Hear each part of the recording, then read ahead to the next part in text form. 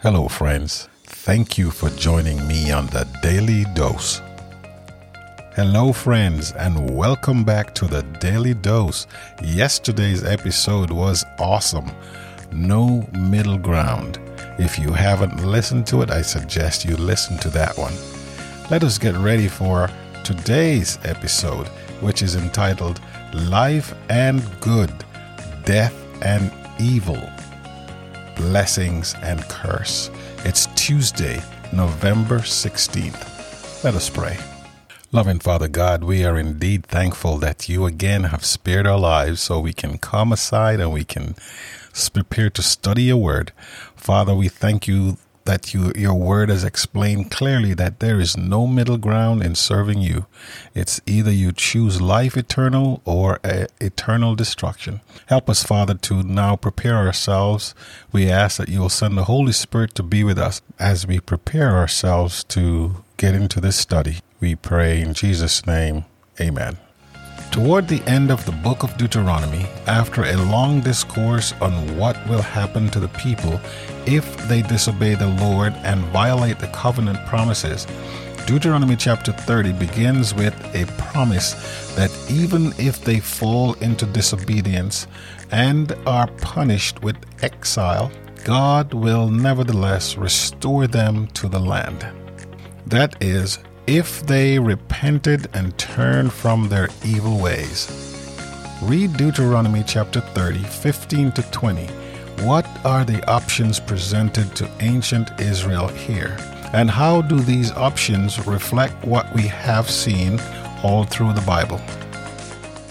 Deuteronomy chapter 30. See, I have set before thee this day life and good, and death and evil. In that I command thee this day to love the Lord thy God, to walk in his ways, and to keep his commandments and his statutes and his judgments, that thou mayest live and multiply. And the Lord thy God shall bless thee in the land whither thou goest to possess it.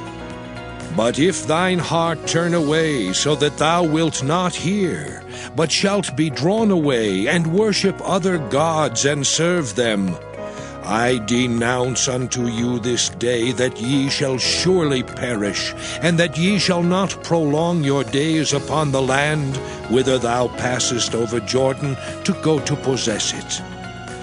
I call heaven and earth to record this day against you, that I have set before you life and death, blessing and cursing. Therefore choose life, that both thou and thy seed may live, that thou mayest love the Lord thy God, and that thou mayest obey his voice, and that thou mayest cleave unto him. For he is thy life, and the length of thy days, that thou mayest dwell in the land which the Lord sware unto thy fathers, to Abraham, to Isaac, and to Jacob, to give them. The Lord is very clear. He, Yahweh, has set before them one of two options. Basically, what he did with Adam and Eve in Eden. In fact, the word Hebrew for good is ta, and evil ra. In Deuteronomy 30 verse 15 are the same Hebrew words used in Genesis for the tree of the knowledge of good and evil. Here, as all through the Bible, there is no middle ground, no neutral place to be. They will either serve the Lord and have life, or they will choose death.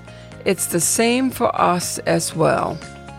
Life, goodness, blessing, in contrast to what? Death, evil, and curses.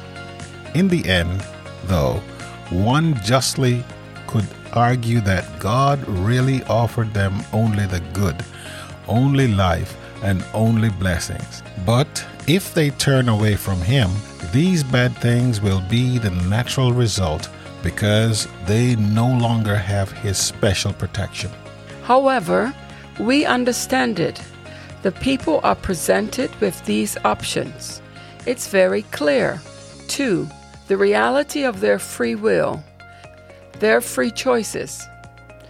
These verses, along with so much of the Bible, Old and New Testament makes no sense apart, but the sacred gift of free will, free choice.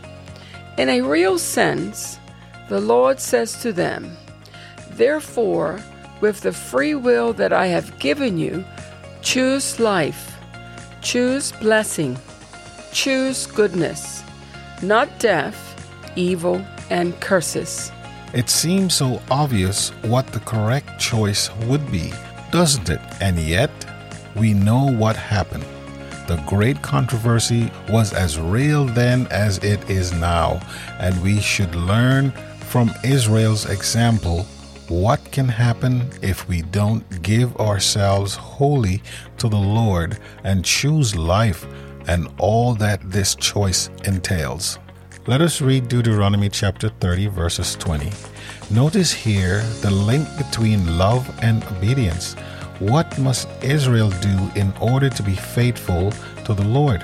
How do the same principles apply to us today? Deuteronomy chapter 30, verse 20 reads, "That thou mayest love the Lord thy God, and that thou mayest obey his voice, and that thou mayest cleave unto him, for he is thy life, and the length of thy days, that thou mayest dwell in the land which the Lord sware unto thy fathers, to Abraham, to Isaac, and to Jacob, to give them."